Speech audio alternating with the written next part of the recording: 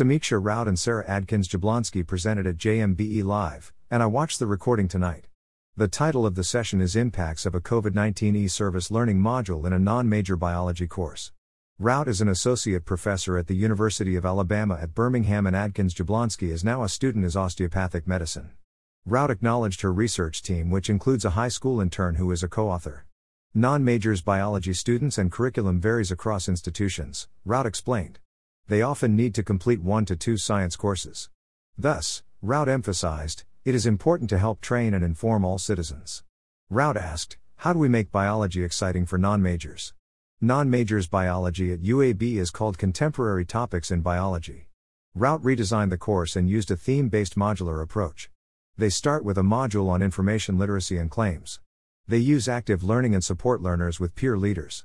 Raut defined service learning as a type of experiential education through cycles of action and reflection. Raut reviewed the benefits of service learning, including higher learning gains, Little 2012, student engagement, Seaman 2008, Selin et al. 2011, increased awareness of social issues, Adkins-Jablonski et al. 20,220, and enhanced retention rates in biology and other disciplines, Negro and Farnsworth, 2009. Raut published a study in the Sensor Journal in 2020 about service learning.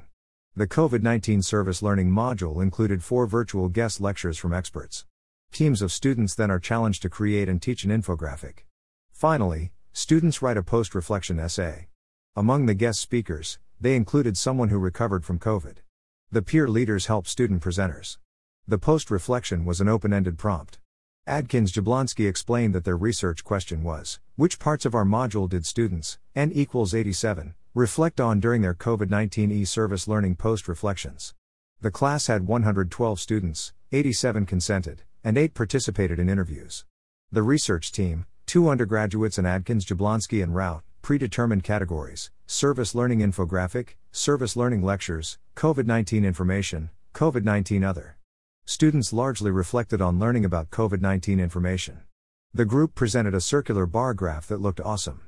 Students in their post-reflections expressed gratitude and positive feedback. Students reflected on the guest lectures too. The next category with lots of responses was COVID-19 information. Interestingly, no misconceptions were identified. The last category was COVID-19 other information. The team concluded that our main findings were that students referenced virtual expert-led guest lectures more often than they referenced the e-service learning assignment, but overall reported learning correct information and practices about COVID-19. Raut spoke about attending SABRE and reading Vision and Change and realizing how difficult it is to come up with research questions, yet having results to share. Adkins-Jablonski spoke about reading scientific teaching and being inspired. Raut explained that she had read and continued reading and talking to experts.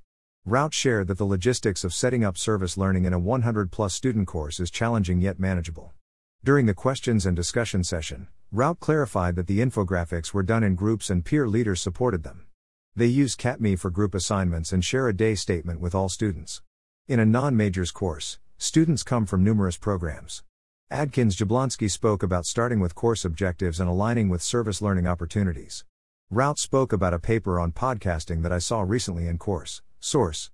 They thought service learning opportunities are available both for in-person and online activities and courses. How can service learning help non-majors biology students learn and share their knowledge about COVID-19? Photo by Martin Lopez on Pexels.com.